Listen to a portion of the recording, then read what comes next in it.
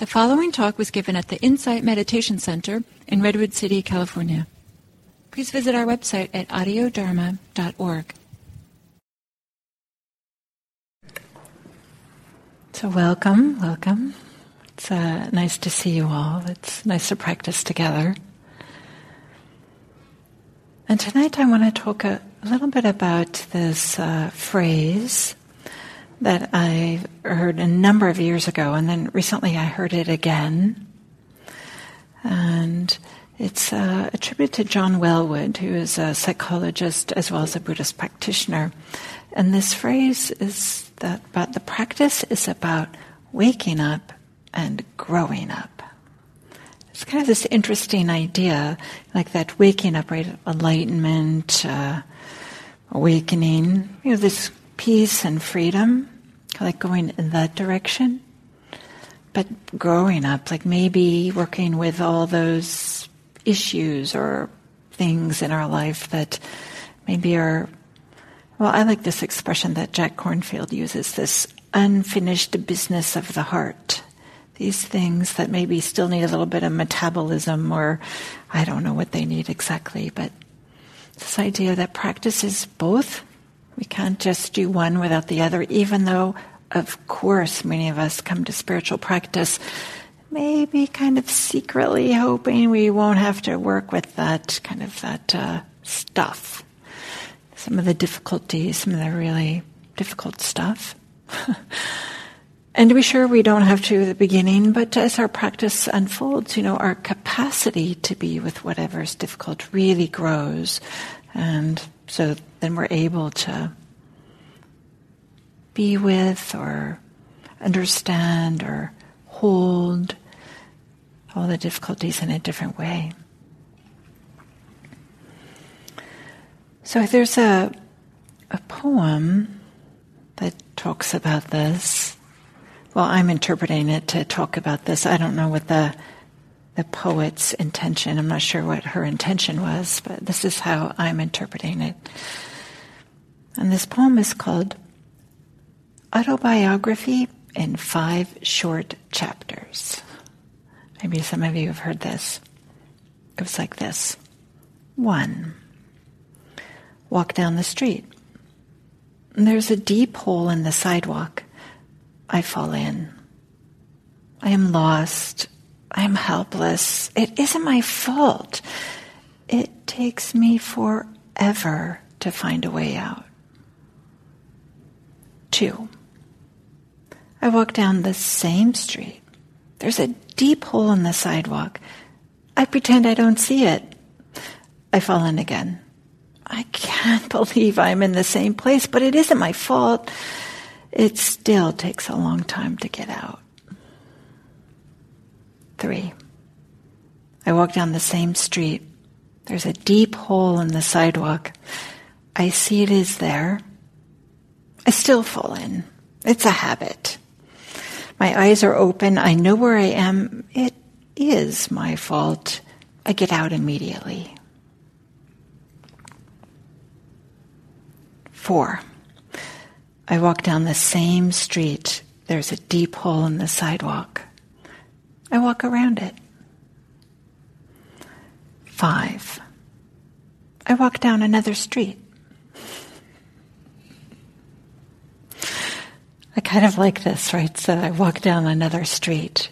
But I like this progression. Like, at first we don't see it, but then we're like, I don't want to see it, but then we see it, but we have this momentum of the habits, the patterns of our life that even though we see what we're doing may not be so helpful, we do it anyways. This is part of the human experience. And then we might say, then walk around it is really gaining some wisdom and some understanding. But we might say that chapter 5 is walking down another street. This is maybe where some real spiritual awakening is happening, where just things are seen and understood in a really different way. And one of these ways that this waking up is described, there's a number of different ways people point to it or talk about it. But one way is that there's a radical shift in the sense of self. or the self-concept is different. Or self-concept goes away, we could say. So there's no longer this idea that there's a self, that there's a core, that there's an essence to which one appends experiences. Like having this core, then just all these experiences happen to this core. Instead, it's just this recognition that all there is are experiences, right? There isn't a essence or a core, like so often we might think. Of course we think that. This isn't something you have to believe. This isn't something that you have to try to make sense logically necessarily. This is something that more makes sense with some meditative experiences or experientially. And I know certainly when I first heard this, I thought it was very peculiar and bewildering and puzzling and odd. So you might be having that experience too when I mention this idea of not self, but I want to talk about it just a little bit here. Because Jack Kornfield, who's, a senior teacher in this tradition, if not one of the most senior teachers in this tradition, he talks about how this a similar kind of an idea of a progression towards this understanding of not self. Maybe in the same way there's this growing up and waking up, and maybe in the same way the poem. But the poem maybe is a little bit misleading because it's very, it's a poem, and it just goes 1, 2, 3, 4, 5, making you think like this is a perfectly linear experience, but of course it isn't. This waking up and growing up, this maturing in our life, maturing in our spiritual practice, isn't neat and tidy in a straight line. We could think of it more like a spiral.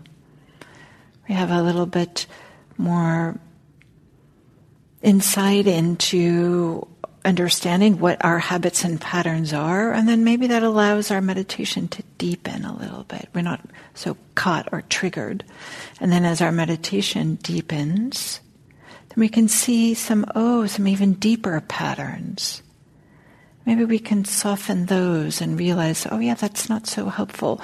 And then as those get let go of, we can settle even more. And so this spiral just continues on and on. So it's a little bit misleading, like this poem that I read and just this idea of what Jack Kornfield has, but I'd like to share it nonetheless. So Jack, and maybe I'll back up, I'll add this before I talk about it, that in the Buddhist teachings, there's really this emphasis on waking up, how to become awakened. There isn't so much about this growing up, like how to heal those parts of us that need healing, how to work with the real difficulties in our lives, trauma, or, so many things that just being in the modern world these days that we need to work with. So the Buddhist teachings don't address that, not at least directly. But there's different modalities, of course, that do. So this recognition that, we might need more than one way to approach this waking up and growing up process. So Jack Kornfield describes that first is like reclaiming and healing our sense of self. I appreciate this very much. So maybe with meditation that we might start to understand, some of the painful conditions that created perhaps this part of our sense of ourself that feels like we're inadequate or deficient or somehow not enough, lacking in some way. This shows up differently for different people, and for some people it's a really dominant part of their experience, and for some people it's just a minor part. But to recognize some of these old patterns, where we got them from our young life. All of us gain patterns from when we are young. And then these patterns get reinforced with our family, our culture, our education, our society, whatever it might be. And then gradually ceasing to identify as much with these old patterns, just as we saw with that poem. And this is a process. This is not something that happens overnight, but this allows for this healthier sense of self to just naturally arise, to be created. So there's a way in which we can have the sense of wholeness and reclaiming our feelings, our perspectives, maybe our voice, our sense of, I'm here and I matter. It's not uncommon that we need like a skilled person to help us with this process of reclaiming and healing our sense of self. And the next would be like in this practice, like developing our character and developing wisdom. And certainly this is where Buddhist practice can be a big support for this. I think this patient training and repeated cultivation. So much about meditation practice, spiritual practice is about this training and cultivation. Eightfold Path, as well as like the 7 factors of awakening, the 10 paramis, right? All these lists. I'm not going to go through all these lists, but maybe I'll just say, like in the 10 paramis are things like patience and resolve, or 7 factors of awakening are things like joy and tranquility and equanimity. And Eightfold Path are things like ethical behavior and livelihood. So maybe we could just put big umbrella terms and say this idea of restraining from acting on impulses that cause harm to ourselves, harm to others, is part of this training. And also, this training is like to systematically and intentionally direct our attention to different things. For example, with meditation practice, we bring the attention again and again right to the breath or whatever our object is. We do this to kind of help settle the mind and quiet the mind.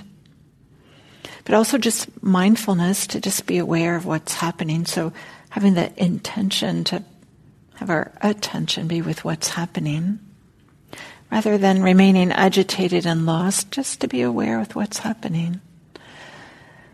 As well as placing our attention, or intentionally cultivating, placing our intention on loving kindness, warm-heartedness towards others, towards ourself, compassion towards ourself and towards others. So these are some of the ways in which we can like develop our character and develop some wisdom. And Jack Kornfield's kind of like this second step of this cultivation. And then the third step would be discovering this positive qualities that are within us already. And recognizing that what I'm talking about cultivating and developing, but part of that is to allow what's kind of like obscuring or getting in the way of or covering over these beautiful qualities that all of us have. Of course we do. Of course we do. But sometimes we don't have access to them, or sometimes we're feeling disconnected from them. But just to make them be more of an integral part of our life and readily accessible. So this idea that maybe we don't have to like improve ourselves, but just letting go of what blocks our heart or our wisdom. Because when our heart is free of fear or anger or this grasping or confusion, then these qualities that we've been trying to cultivate or have been cultivating just manifest naturally. Of course they do. So a big part of practice is recognizing this and allowing it to happen, which turns out not to be so easy all the time. But maybe a part of this also is this process is honoring our personal identity, that recognize that there are deep patterns and archetypes that make up our individuality. We're not all exactly the same, of course not. We don't want to be. But can we allow some of these patterns and these archetypes, we might use that language, within us to be transformed from this something that we are really holding on tightly to something that allows to have this way that really serves our life and serves others. Some examples that Jack Kornfield gives is that maybe we have this critical intellect that then can help support us with discriminating wisdom. Or we have this desire for beauty, and this can support the force that brings harmony. Or maybe we have this capacity for intuition, and maybe this could be a gift for healing ourselves and others. So then, going along this path of development, this fourth step that Jack Kornfield talks about is combining this development and discovery of this self with the realization of the emptiness of the self. So this recognition that we need both, we need a strong sense of self in order to recognize or understand the lack of an inherent self. This, we're using this word self kind of loosely in these different ways, and I'd like to talk a little bit more about that. But this one thing I like to say is this realization that there isn't this core or this essence that has to be protected and bolstered and make sure everybody else sees it the same way that we see it, and all these ways that often bring a lot of difficulties and suffering in our life when people don't see us the way that we want them to, or we don't want people to see us if we have this idea about ourselves as somehow unflattering, we don't want other people to see, then we don't allow intimacy with others. So this realization, this recognition that there isn't a core, the stable, permanent core at the center, is associated with a lot of joy and freedom, and it's a sense of relief. But when we think about it, it might sound kind of frightening and odd. That's perfectly fine. That's our thoughts about it. But the experience is one of like, oh my goodness, what a relief. This thing that was so heavy and I've been carrying around, I can put it down. I don't need it. It's extra. So in this practice, we do need a strong and healthy sense of self. We needed to withstand the going through these processes, and part of meditation, as meditation deepens, then there's a sense of the sense of a self starts to get really thin and soft, and the sense of the body changes, the sense of the mind changes in some of these deep states.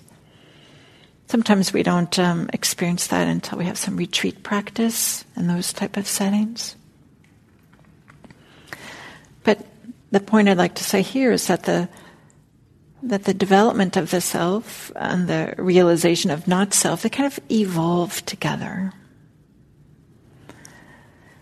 And some of you might recognize or know that this the teaching of not self is one of three characteristics. We kind of have this, we often use this language, three characteristics of experience. One is that there isn't an inherent permanent core, anatta, in Pali, not self. Another one is that things are impermanent. Like, we know this. We know that things change. And the second one, that there isn't anything that's a lasting source of happiness. There's not a single thing that will forever and always make us happy. In fact, it's often uncomfortable and stressful and painful. Dukkha. Anicca, impermanence. Dukkha, gets translated so many different ways. I'll say suffering, anatta, not self. Turns out everything has these three qualities. Everything. And part of practice is we start to see that, and then we stop kind of like insisting that they be otherwise, trying to make things stay, be permanent and stable, or make us happy, and in a way that they can't. They just inherently can't. So, I talked about these anicca, dukkha, anatta as three characteristics, but Gil Fronsdal appreciates that sometimes he teaches them as less as a characteristic of objects, so less as nouns, but more as adjectives or perceptions. And I really like this because it points to more our experience. So not so much about what are some teachings that we've heard and maybe some philosophy, but what's actually our experience at this moment, independent of what somebody has said. Like, what's actually going on? And so we could say that anicca we could translate as inconstant rather than impermanent.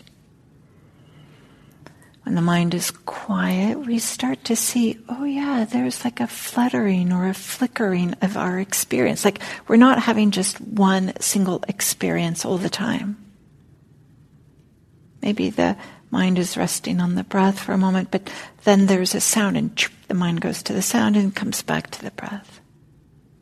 That's not just one constant experience. Or maybe there's being with the body and then realizing, oh yeah, the body's breathing, and then just being with the movement of the body in a different place. So it's more easily understood, maybe like experience, is just recognizing it's really changing all the time.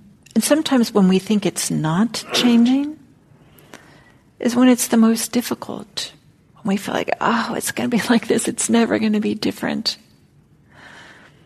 So instead to notice, oh yeah, it's changing. So anicca as inconstant.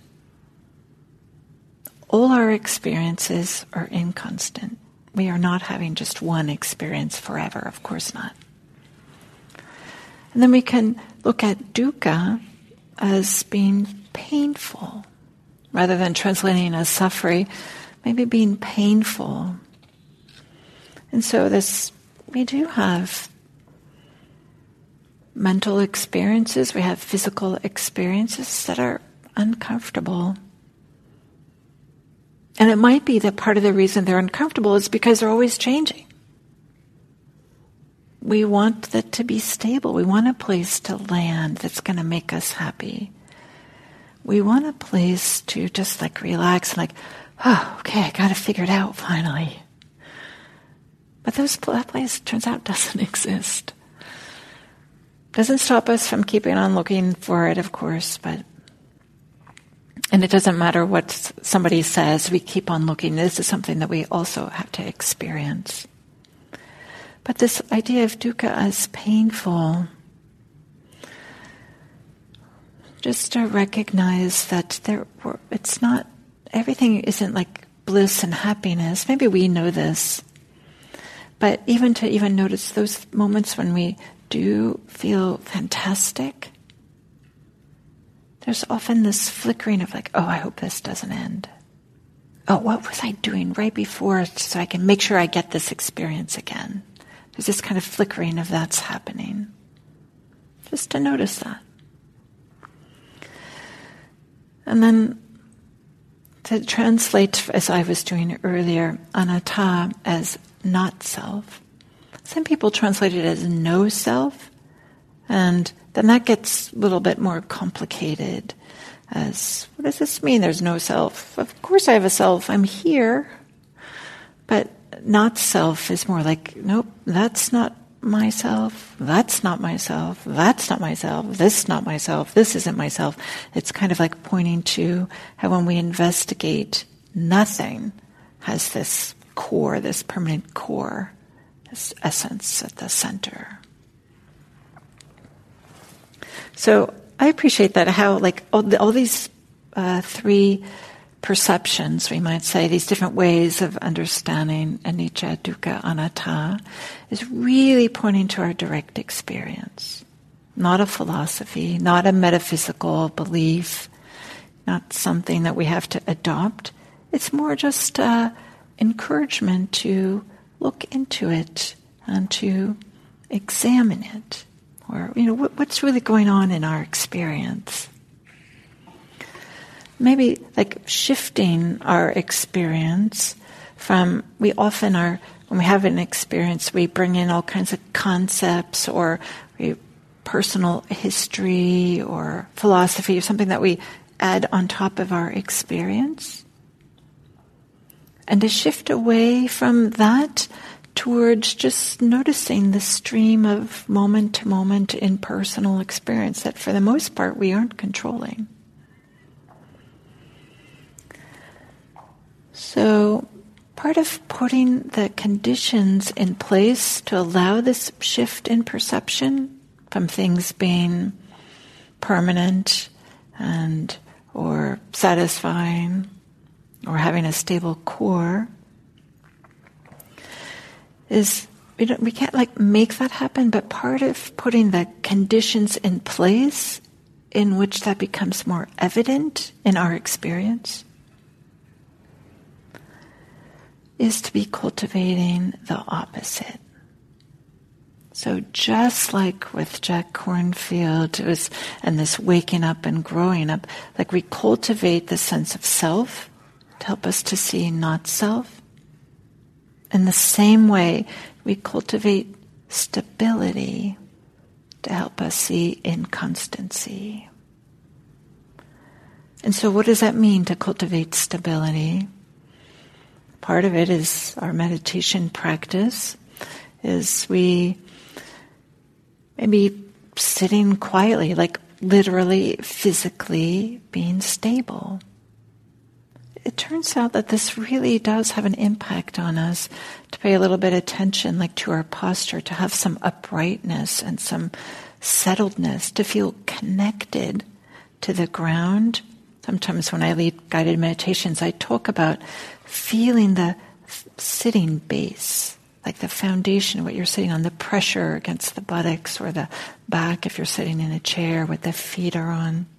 So feeling connected and grounded, literally, physically, is one way that can support a sense of stability. Sometimes we often just don't pay attention to that, but we can bring our attention to that. Also, we can use some imagery.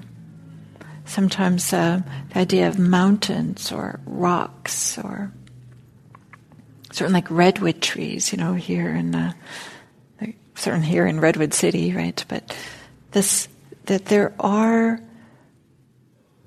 things in our experience that have a sense of stability, and we can use that imagery to support us, either in our meditation or in the way that we are thinking about things or considering. And we have this expression, I know sometimes we will refer to somebody, well, this person was my rock when I was going through difficulties. Well, what does that mean? That person, of course, moved, but they were supplied some stability. So what does that mean? And can we do that for ourselves, or can we do that for others? So one of the opposites of inconstancy of stability, we can think about physical stability, but also mental stability. And a part of mental stability is concentration.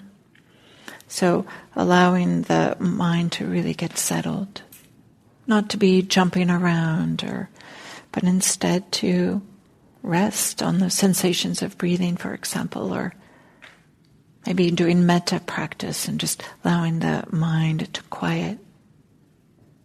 And of course, this doesn't happen the first time we try it.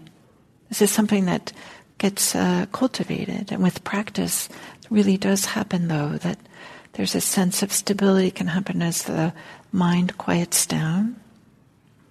And we might use this word also like composure, like being collected, or the sense of wholeness, or being in harmony with ourself and with others and with our environment. So not fighting against, or not pushing against, or running away from, but having this sense of composure. As well as, composure, we think about keeping it together as best we can, right?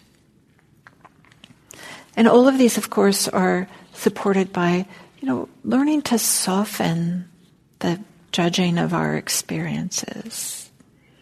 I like this, I don't like that, I want this, I don't want that, this better go away, I need more of that. Our whole life can be nothing but this. But is there a way that we can soften that?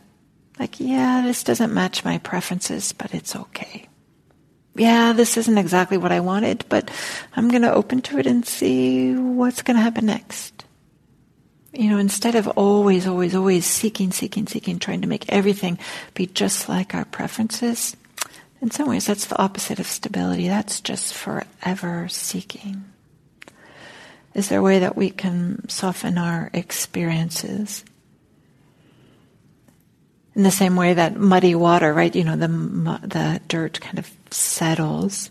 But there's a way in which, if we're allowing our preferences, our aversions, or things that we want to be agitating the mind, there's a way in which we're like always stirring the pot and the mud never really settles. So is there a way that we can learn to do that? And of course, meditation practice and all these other practices support that. So, in order to help with this insight into inconstancy, or to notice the inconstancy in our experience, we can cultivate the opposite, stability. And then to notice, or to be with the opposite, to be with dukkha, I could say painful, is to cultivate a sense of well-being. And well-being has this really wide spectrum of terms that we can think of: joy, happiness, gladness, contentment. These ways in which there can be a sense of maybe uplift in the heart. It's important to cultivate this. It's an integral part of our life and our practice. Sometimes we might think like, oh, that seems frivolous. I have work to do. It's so important. It's really important. I know I certainly felt like, what? Joy, yeah, okay, that's for everybody else. I really have to work hard here. That's for the people that have everything all together. I don't have it together. I have to work hard. It turns out that it doesn't work that way. We need joy. Of course we do. Happiness, well-being, contentment, even like these really subtle things like, yeah, things are okay. Things are okay. Even if that's not our dominant experience, even if there's just this little part like, yeah, it's okay. This posture I'm in right now feels all right. Just to notice those. We like to be dismissive of them, but to notice them. And then we can also intentionally cultivate appreciation. What are we grateful for? The simple things like, for me, coffee in the mornings. I love having coffee in the mornings. It just makes me happy. I'm not even too particular about the coffee. So, simple things like this. Or maybe there's big, giant things. Maybe you've received some real benefits in your life, and to have some appreciation. Cultivate some generosity. Help somebody out. Give your time to somebody. Give some money to something that you feel moved to do. To be generous is a way in which kind of always makes us feel good. If it doesn't make you feel good, then maybe you're doing generosity in the wrong way. We don't want it to feel like something that you have to do. Just do it as a way that supports a sense of well-being. And then, of course, the opposite of not-self I was talking about earlier, but we might be able to summarize what I was talking about with this word confidence. Maybe to help seeing the insight into not-self is to cultivate confidence, as I talked about earlier. And you might say, well, why do we need to cultivate these perceptions of anicca, dukkha, anatta, inconstant, painful, not-self? Deep insight into these are doorways to awakening, are doorways to greater and greater freedom, are doorways to peace and ease. So there's a way in which perceiving them, having some insight into them in a way that's not just thinking, but that is actually like experiencing them, can be transformative. It allows this deep letting go. It allows this deep softening and opening that allows for greater and greater freedom. So growing up and waking up, they happen together, and we can cultivate part of the growing up part to help the waking up. But maybe that's too simple of a way to say it. They definitely happen together more in a spiral. So with that, I'll end, and I'll open it up if there are some questions or comments. Thank you.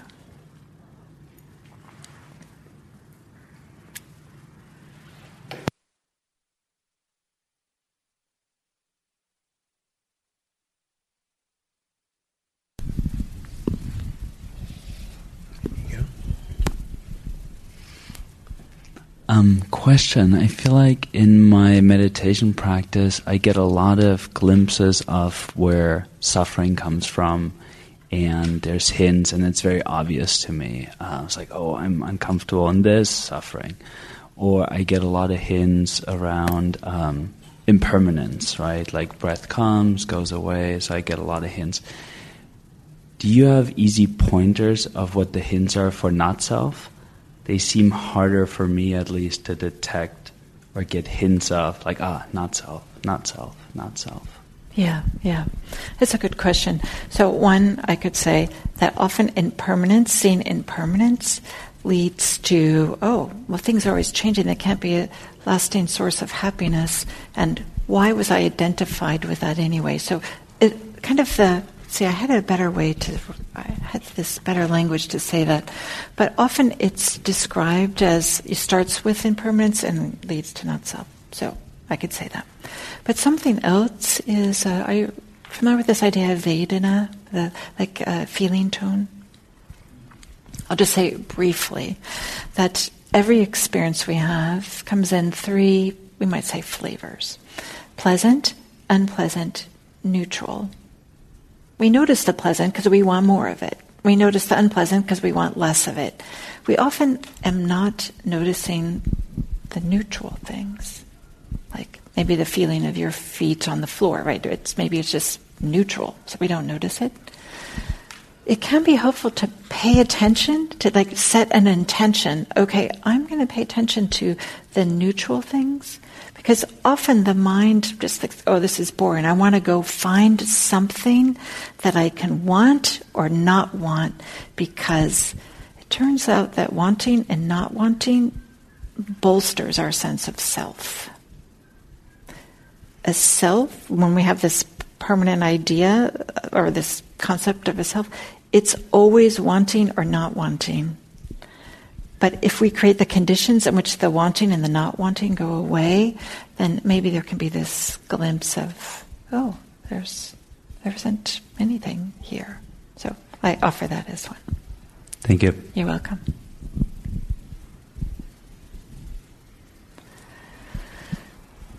Anybody else have a comment or a question?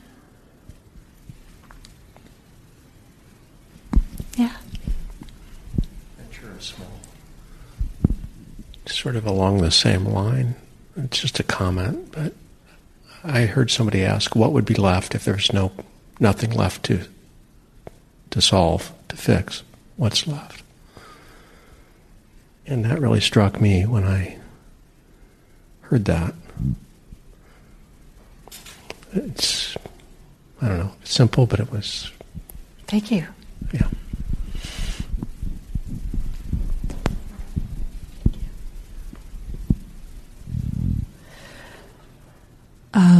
In thinking about dukkha, what I've been noticing is that there's different levels. There's the dukkha that's obviously uncomfortable, whether it's physical pain or difficult emotions, but then there's like a quieter level of dukkha that's just like the unescapable mundanity. Like that you have to brush your teeth every day. You don't have to. No, you don't have to. But if you don't, that will lead to greater dukkha. Well, there's consequences. And that you have to eat. And just these, you have to get dressed. The banal. Just the mundanity that will never stop as long as you're alive and is in some way burdensome simply because it's, and we pretend it's not. We're like, celebrate eating, right, to avoid that feeling. And we celebrate clothing to avoid that feeling. But once all that sort of settles and clears away, there's a recognition that actually it's just a subtle level of dukkha. It's just an inescapable reality of being human and alive. And having bodies, right? We have to take care of them. The burden of having a body and just needing to fulfill these tasks and go to the bathroom and, just, it's not, you can't get away from it,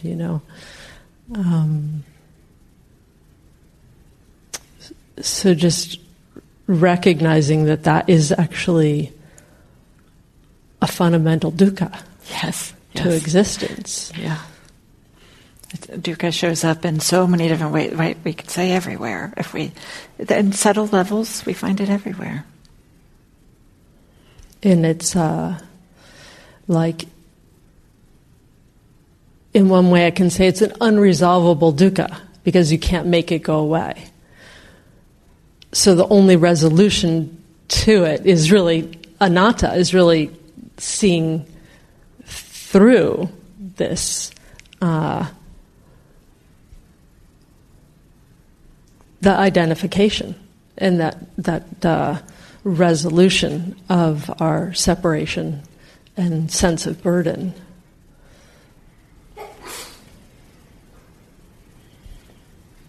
Thank you. Thank you. Last week you spoke of impermanence, and for some reason I took issue with that, and I was driving home, and I was like, not everything can be impermanent. I was trying to grasp onto something solid, and I thought, well, if impermanence is guaranteed, then that's kind of like a permanent, solid thing that'll always be there. If today's a crap day, tomorrow and every other day can't possibly be crap days. You might just get lucky and have a good day or something. But for some reason, I don't know why, last week I kind of clung on to that, the impermanence and whatnot. Yeah. And how do you feel about impermanence today? Well, I think I just came to my own conclusion that it's a constant, so that's kind of something solid to grasp onto. Yeah, and concepts, ideas, we can hold on to. Those are the only things that are steady, are concepts. But our actual experiences, right, they're not steady, or they are inconstant. But yeah, great. Thank you. Okay. So here we are at the top of the hour. So thank you very much. Or there's one question online, but I don't know if you want to take it. Sure. Okay. We'll see if I can answer it quickly. Can space be used to cultivate neutral feelings? Can space be used to cultivate neutral feelings? So I'm assuming that this is talking about cultivating space as one of the elements. Do you think? I'm not sure. to cultivate neutral feelings. I would say we don't have to cultivate, and if we're using feelings as Vedana, then we don't have to cultivate them, just neutral Vedana happens all the time, neutral experiences. But neutral feelings, maybe they're meaning not being for or against. And I would say that's equanimity. And maybe I'll just say really quickly, maybe part of equanimity is seeing the big picture of things rather than getting lost in it. So maybe space can help with that. So there we go. This is my answer. Hope that was helpful. Okay, thank you.